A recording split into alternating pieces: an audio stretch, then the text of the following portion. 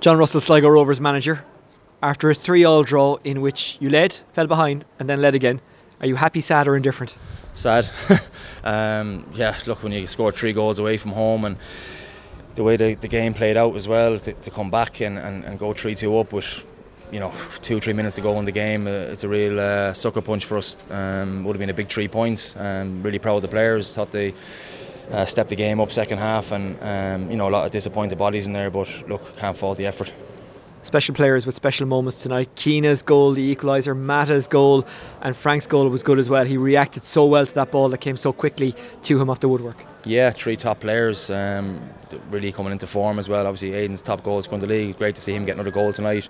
Showed that moment of quality. He has that. He can send players in different directions and work angles for shots. Again, Max, top player, and Frank as well took his goal really well. So really pleasing, and to score 3 goals away from home, it's important. Just really disappointed with the goals we conceded.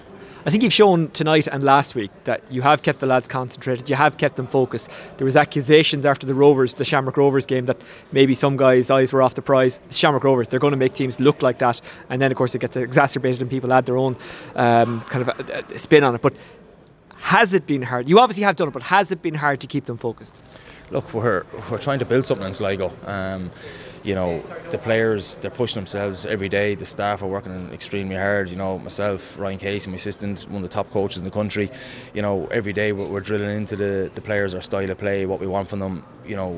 It's big picture as well for us. And yeah, we were disappointed after the Shamrock Rovers defeat. We didn't turn up. We just didn't perform in the night. Shamrock Rovers are very good, but the way the world is, people overreact, and it was important for us to bounce back. And we've shown these last 2 games what we're about, what the group's about.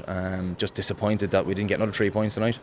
How important is it to end the season well and hang on to 5th place if you can? Because Bulls are nipping at your heels for that. Yeah, no, it is. It's important. We want to finish as high as we can and as many points as we can. We've 3 games to go, and we've 2 home games. It's important, in front of our home fans on Monday night against Derry, that we put on a performance. We have to recover now. It's been a tough game tonight. It's always a difficult venue here. To go away after leading so late, it's a difficult one. But we've got 2 days to turn it around, and hopefully we can get another 3 points on Monday night. Tonight was a huge game for Dundalk, and you got up and matched that. Is it the same on Monday night? It's a huge game for Derry. They have to win it. Does that mean you kind of match that as well? Does their need affect you, if you follow my lead with that question? We'll be up for the game. We had good battles with Derry this year already. I think I read something today. They haven't lost a game since we beat them in May in the showgrounds. We'll be ready for them. We know it's going to be a tough test. They've got a lot of quality. They're in a serious reign of form. They're obviously neck and neck with Shamrock Rovers, but hopefully we'll put up a proper test for them.